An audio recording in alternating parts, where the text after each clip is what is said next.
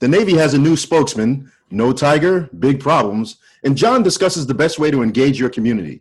All this and more on this week's 3 C's in a Pod. 3 C's in a Pod, a weekly podcast from Provision Advisors. A look at the good, the bad, and the what could be better in the world of communication. Welcome, ladies and gentlemen. I'm your host, Bashan Mann, and with me on the show are Chris Cervello and John Schofield. We thank you for joining us this week. For more of the Provision conversation, follow us on Twitter and give us your thoughts at ProV Advisors. That's PROV Advisors. Or check us out on the web, www.provisionadvisors.net. As always, we look forward to hearing from you. Welcome back, gentlemen. Let's start today's show with Rear View. This week, Rear Admiral Charlie Brown took over as the Navy's Chief of Information during a change of office held in the Pentagon briefing room. Gentlemen, your thoughts on the state of Navy messaging as Charlie assumes the job and the Navy prepares for a new CNO. John, I'll throw it to you. Bashan and I were there yesterday, Thursday, to welcome Charlie into the fold as the Chief of Information. And I can tell you, and there's no science to this, but it just had a feel of healing, an air of it being official and being authoritative again. And I don't mean for that to sound like I'm throwing shade on Captain Greg Hicks or Rear Admiral Don Cutler, but it just felt like a healing process of bringing a one-star back into the fold to lead the messaging campaign for the Navy, particularly at this very interesting time as we're doing FON ops off the coast of Taiwan, in the Sea of Japan. We've got the ongoing tensions between the United States and Iran with the presence of a carrier strike group there in the Fifth Fleet AOR.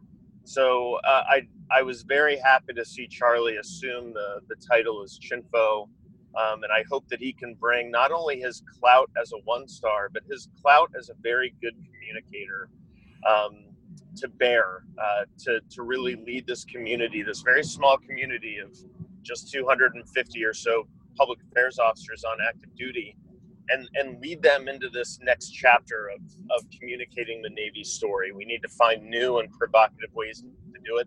Charlie's the right man for the job. Thanks, John. I was glad to be in attendance. It felt good to see a full room, specifically in that Pentagon press briefing room, to see the likes of Barbara Starr, Bob Burns, Courtney Kuby, Jim Garamone, et al. In there, Lolita Baldor as well. You know, people that we know, people that we colleagues that we've worked with, past Chinfos, all in attendance, and just some really good current and past Navy communicators to mark the event of Admiral Brown taking over as the Chief of Information. And yes, applauding the fact that for 2 years, Captain Greg Hicks stepped in there, shouldered what was coming at him, and carried the community across some hot coals. That's to be commended. And the Navy succeeds when we've got professional communicators and messengers out there talking about, telling the public, carrying the message to our sailors and their families about what we're doing.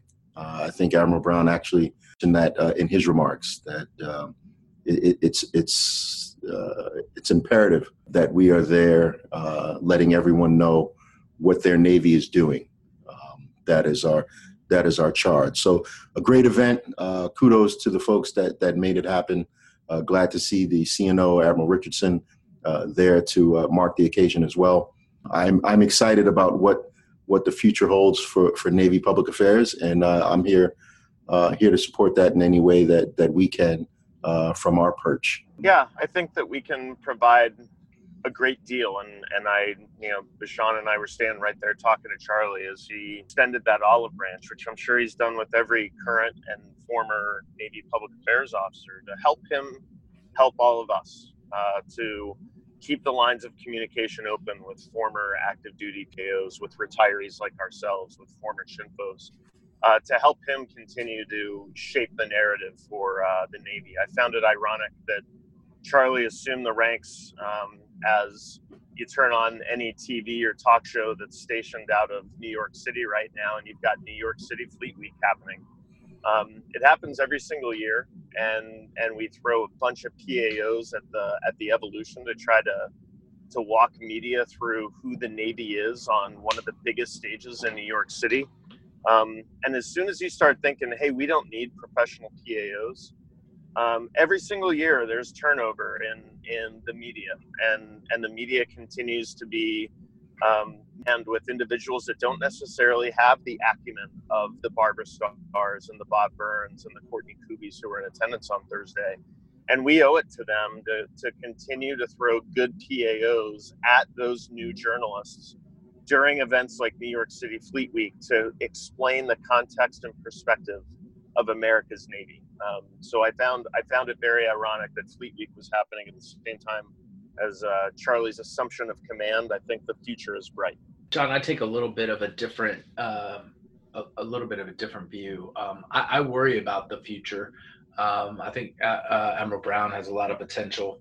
And as we talked about on an earlier podcast, I mean, he clearly has to repair the relationship with the media, the E-ring, and really restore the faith in the junior public affairs community that has really been kind of left to themselves in terms of developing. If you Google Navy this morning when you're listening to this podcast, it's kind of hard to find what the Navy story is. A lot of discussion about bad things that are happening to people in the Navy, whether it's a sailor that was killed in Rota, Spain, or a sailor that died. We don't know yet how that person died, but whether it's a death of a sailor, whether it's the SEALs that may or may not be pardoned. We'll talk more about that later. The silly sailor tricks that are just kind of part of any organization. But there really is no clear Navy story that's being articulated day in and day out, even as the Navy is conducting freedom of navigation operations in the South China Sea and the Straits of Taiwan, even as the Navy is on station in the Arabian Gulf, keeping the Iranians and the proxies in check. So that worries me. That I don't lump that completely on the public affairs community. Although you did mention Fleet Week, I was a little disappointed to see Fox and Friends on board USS New York yesterday. Full-on political discussion with Marines and sailors as the window dressing in the that did not look or sound good. That was terrible. It's embarrassing. It's embarrassing for the Navy Public Affairs. It's embarrassing for the United States Navy. It's embarrassing for the United States. The Navy needs to own that stuff. Hopefully, Admiral Brown will prevent stuff like that from happening next year. But bigger picture, just to some of the things that you said, and this is more for Admirals Moran and Burke, who were confirmed this week to be CNO and VCNO respectively later this summer. As you said, the Navy has to do a better job of telling its story. They've got to be aggressive in the types of communication that they do, right? It's just not this passive social media where you just sort of put stuff out and, retweet it 4 or 5 hours later, or email reporters with the same stale stories. That stuff's got to change. And as Admiral Brown said yesterday, we've got to do a better job of reaching the American public. I look at where the Navy is today, and it reminds me of where the Air Force was 10 or 15 years ago. Not really a story that is well understood, even less communicated to the key audiences. So they really have nowhere to go but up. Well spoken. Thank you for that. I appreciate it. Shifting gears. Ratings for the 101st PGA Championships are in, and, well, they're not great. Sunday's final round, where Brooks Koepka, put the finishing touches on a thorough destruction of the field that began from the moment he teed off on Thursday, ended with a rating 3.9 overnight. That's down 36% from last year's 6.1. Gentlemen, let's talk about it. What went wrong, and how does the PGA move forward? Chris? So we talked a little bit about it last week. The fact that Tiger didn't make the cut certainly doesn't help. But then John went a little bit deeper last week, and that's kind of where I wanted to center my comments on. The PGA's got to do a better job of developing the personalities of the golfers that are the headliners of this young group of folks. Can I ask you, can I jump in right there, Chris? And that's a very good point. How? Can you give an example of how they do that? Because I think some people will listen to what you just said and ask that same question. How does the PGA, how do they do that? What's something they can do to help someone with a personality issue? So largely the branding of golfers in the PGA or the USGA or international golf is left primarily up to the individual golfers. Golfers that want to keep their head down and do their own thing traditionally been allowed to do that. The brand has largely been made by either sponsorships or how they performed on the golf course. I just don't think that the PGA has that luxury anymore. So I think there needs to be a concerted effort to pick a handful of these young folks and either demonstrate or help them grow some personality so that they become a draw in themselves. Mm-hmm. And I don't mean for people that are traditional golf watchers or people that really enjoy the sport. I think, the play on the PGA Tour right now is probably as good as it's ever been. Week in and week out, different winners. A lot of the tournaments last year came down to the final set of holes or even went to extra holes. And so the competition is there. I think they just need to do a better job of growing the personalities of the key players and bringing in that next level of audience and not relying on Tiger. John? Does any of that kind of feel like the WWF to you guys? Because it does to me. It feels like you almost have to create this dramatic narrative that might not necessarily be true between the golfers. I remember I loved the idea of Tiger and Phil facing off and that they didn't like each other and that it was always this complete just contrast of right-handed golfer versus left-handed golfer, sort of image of the pure family man and Phil and kind of the wild reclamation story in Tiger, although things are coming to light about Phil where the man isn't necessarily as squeaky clean as the PGA might want. But I'm not saying that there needs to be contrived hatred or rivalry between the players, but they need drama. It's hard. I love playing golf. And even for me, it's hard to sit down and watch 4 hours of coverage, particularly when it's an ass kicking like what Koepka was doing. Now, DJ made it pretty close last week, and he made it a tiny bit interesting, but it's just not there. I talked about how boring Justin Thomas and Jordan Spieth are. They are boring. And it's kind of it's a weird thing where I think golf has an embarrassment of riches of really good players like Spieth and Thomas and DJ and Koepka and Fowler. But they're all boys. They all hang out together down in Jupiter, Florida and chill on the weekends and do their thing. And there just isn't any personality to it. And as the ratings came in, as we predicted, these dudes are just, there's no story there. And I don't know if the right answer is to concoct one and create false drama.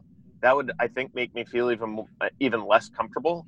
But there aren't the good old rivalries of the days of old of Jack against Gary Player or Tom Watson. Those things don't exist, and I don't know how the PGA Tour can get it back. All right, gentlemen, let's get ourselves out of here. Folks, we took a look back, and when we return, we're going to deep dive. Stick with us. You're listening to 3 C's in a Pod. Provision Advisors, we prepare your team for the what-ifs you never thought you'd encounter. Let us help solve your toughest communication challenges and leave your team stronger and more capable for the opportunities that lie ahead. We're back, and it's time to deep dive. Folks, this week, John shared some thoughts on our Provision Advisors blog about the value of thoughtful and consistent community outreach as a way of engaging stakeholders and expanding your audience. Hey, John, we're going to throw it to you. Please share your thoughts and a few tricks of the trade on what you were trying to get across with the blog. Yeah, so I wrote that up as sort of a respect piece to what I think is a really great week in Annapolis, and that is Annapolis Commissioning Week in and around the Naval Academy. Every year this happens where parents come in the Saturday before graduation from all around the world, all around the country. And they come in on Saturday, and then from Sunday through today, and it's always on the Friday before Memorial Day weekend, these families take over Annapolis. And Annapolis is a very unique school in that just about every single year, they have students matriculated in the academy who hail from every single congressional district around the country. That is a melting pot. And then when you bring them all into Annapolis for commissioning week, you are really executing what I like to just call straight stick community relations. The Naval Academy and the Navy do a really good job of opening the doors of Annapolis to these families, and from Saturday to Friday, doing parades, doing Blue Angel shows, doing different events out in town with the Navy band and color guards to really make the experience for these graduates special. And what I like to think about is just how important community relations is, not just for military installations or academies, but for all companies, small businesses, big businesses. Making the community a part of your priorities is critical. I got really, really well at the Naval Academy through our community outreach, particularly during times when the media relations game got pretty rough, when we had really bad stories out there in the news. The thing that tempered those bad stories were 24,000 hours of community service the MIDS did out in town through Girls on the Run, Habitat for Humanity, myriad other charities. So my opinion on this is that businesses like Starbucks, like Home Depot, like Anheuser-Busch, and all those other big businesses that started off as small businesses in a small town, to continue to embrace the community and make the community understand why you love them so much, why their embracing of you at the beginning of your business helped you eventually become a bigger and more successful business. And then how are you giving back? All week long this week in Annapolis, the Naval Academy gives back to these 1,200 parents and even more tourists who come in. So that was my opinion on the whole matter. Bash, I know you've done a lot of Comrel. How do you feel about it? Yeah, no, I agree with everything you're saying. And I will point actually to a personal experience that I had, that I've gone through myself and my family just this week.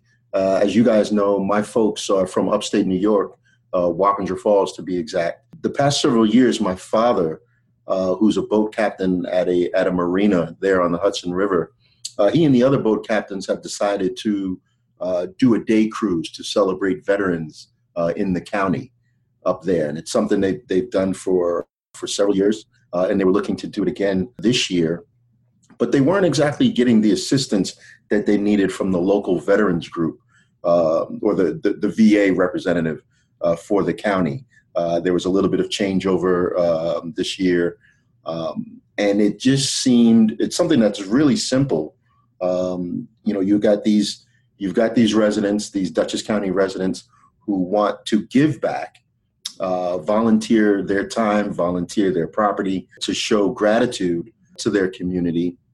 And then you've got an element that's not willing to give the energy to the veterans and their family members. And it's frustrating. I could feel the frustration and hear the frustration in my father's voice and that of the other boat captains at the marina.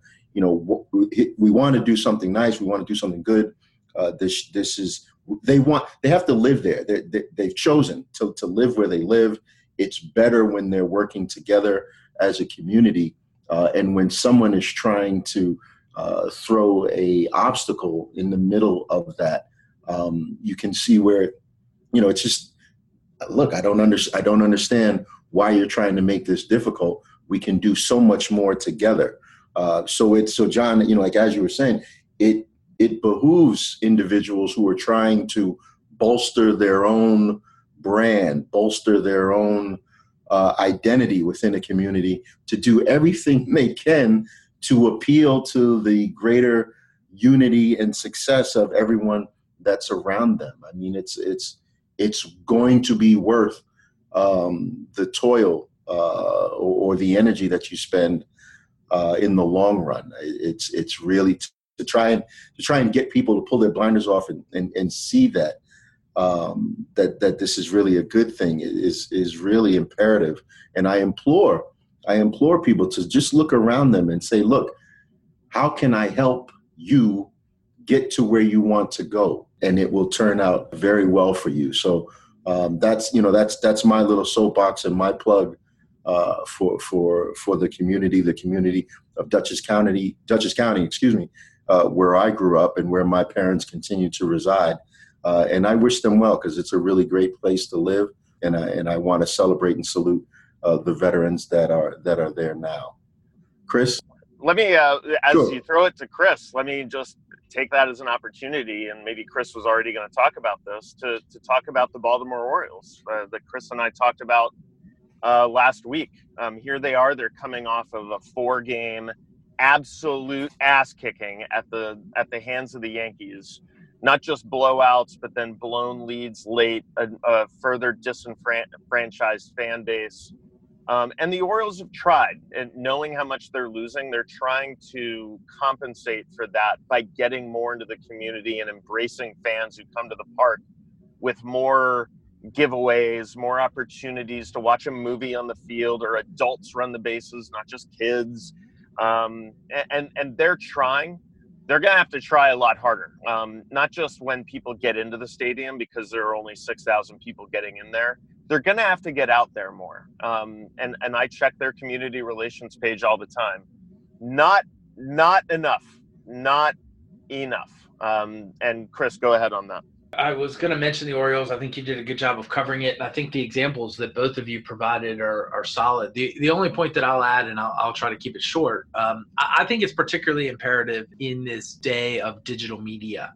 10 out of 10 times on the communicators SAT, you'll get the question right about reaching out to the community and the local audience and making sure that they're a part of your communication effort.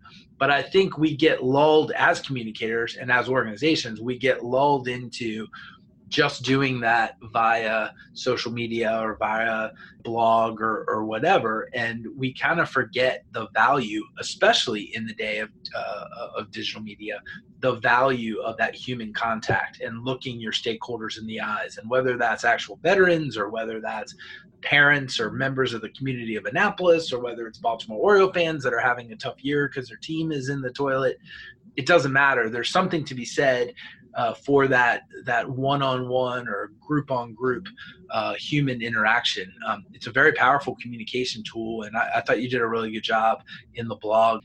Excellent discussion, John. Really appreciate you taking time to write that. Folks, please take some time to visit www.provisionadvisors.net. Click on the blog icon, and you can check out what John had to share. We're coming right back with what's next and on the horizon. You're listening to 3 C's in a Pod. At Provision Advisors, we specialize in strategic communication planning, execution, and coaching for senior-level leaders and communicators dedicated to achieving success. We work together with your team to achieve favorable outcomes amid contentious or controversial issues which directly impact relationships and market identity. Welcome back to 3 C's in a Pod with Provision Advisors. Gentlemen, let's look out on the horizon and what the next week may bring. Chris, you're up first. My on the horizon is I'm looking forward to President Trump and his advisors. I'm looking forward to them doing the right thing and not pardoning war criminals. Now, the law of averages says that he has to get one right from time to time. Man, I'm really hoping that this is that one time. I'm not going to go into the whole thing, but I just really hope he gets this one right. Hear, hear, hear, hear. John, how about you? I'm looking forward, ironically, to the NBA Finals. So Golden State is going to the finals again, and this kind of draws back to the conversation about the PGA Championship. Golden State has now gone to 5 straight NBA Finals. And I don't think we've gone a single week on this podcast without mentioning the word fatigue. I think people are going to get Warriors fatigue. It's only enjoyable for so long to see a team dominate. I think people love the idea of dominant winners, but in particularly a sport like the NBA, they like the idea of parity a little bit more. 5 straight NBA finals is the first time since the dominant Celtics teams of the 60s with Havlicek and Russell et al. So it's interesting, particularly to see who they might play. With Toronto winning last night in Milwaukee, they could be playing Toronto. So you want to talk about shitty ratings? That could be really, really bad, because not a whole lot of people in this country care about Toronto. And the other ones who do care about NBA basketball might be a little fatigued because of the 5 straight Golden State appearances. So I'm going to watch that with a discerning eye, see what the ratings come back with, and how many people might just instead choose to tune into a Boston Bruins St. Louis Blues Stanley Cup final instead of the NBA. Noted. Good points, John. Thank you. Folks, we'll wrap it up with this. The news cycle is quite dominant. It moves really fast. And so this week, you probably saw 100 different things that you could focus on. Part of my focus was drawn to Wrangler jeans, Buffalo Wild Wings, and quite frankly, Newton's law, the first law.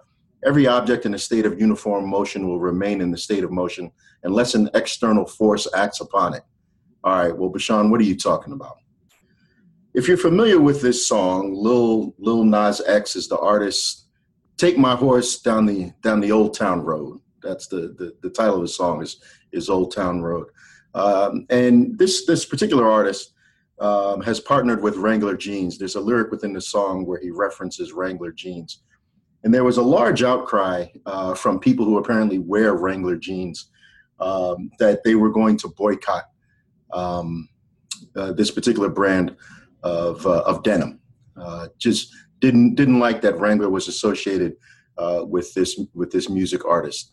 By the same token, Buffalo Wild Wings in Kansas City argued that they had the right not to serve black customers. They continued on with that argument that it was because they didn't tip well. Well, folks, here's the thing, and I don't want to go into a long, drawn-out diatribe about racism in this country. It's a discussion that, whether you like it or not, surrounds all of us, and you can have your discussions around whatever dinner table or water cooler that you like. But I'm going to tell you something. If you're deciding not to wear a particular brand of denim because an artist is a rapper or is black, or you don't want to serve black people at a restaurant, we got a really big problem. And we've had a really big problem. And as I mentioned, Newton's law about an object staying in motion unless an equal force acts upon it. Well, here's the deal. If it feels like racism keeps popping up over and over and over and over again, it's because there's not enough force going the other way, all right, to tell racist people where to go within this country, all right? Folks, listen, it's Memorial Day weekend, all right? It's a time for us to take a moment, and before we put steaks on the grill or put our toes in some sand, well, I implore you to actually take a minute, just a minute, to think about the sacrifices people have made to ensure that we can enjoy the freedoms that we enjoy. That's it. That's all I want, okay? Because there's people out there that would like to have this weekend without the pain of having to think about the loved one they lost, whether on this shore or shores foreign to us. And I'm going to leave that right there. Ladies and gentlemen, thank you for joining us here on 3 C's in a Pod. Have a safe, enjoyable, and reflective Memorial Day weekend. And until next week, be good, be safe, and be better than yesterday.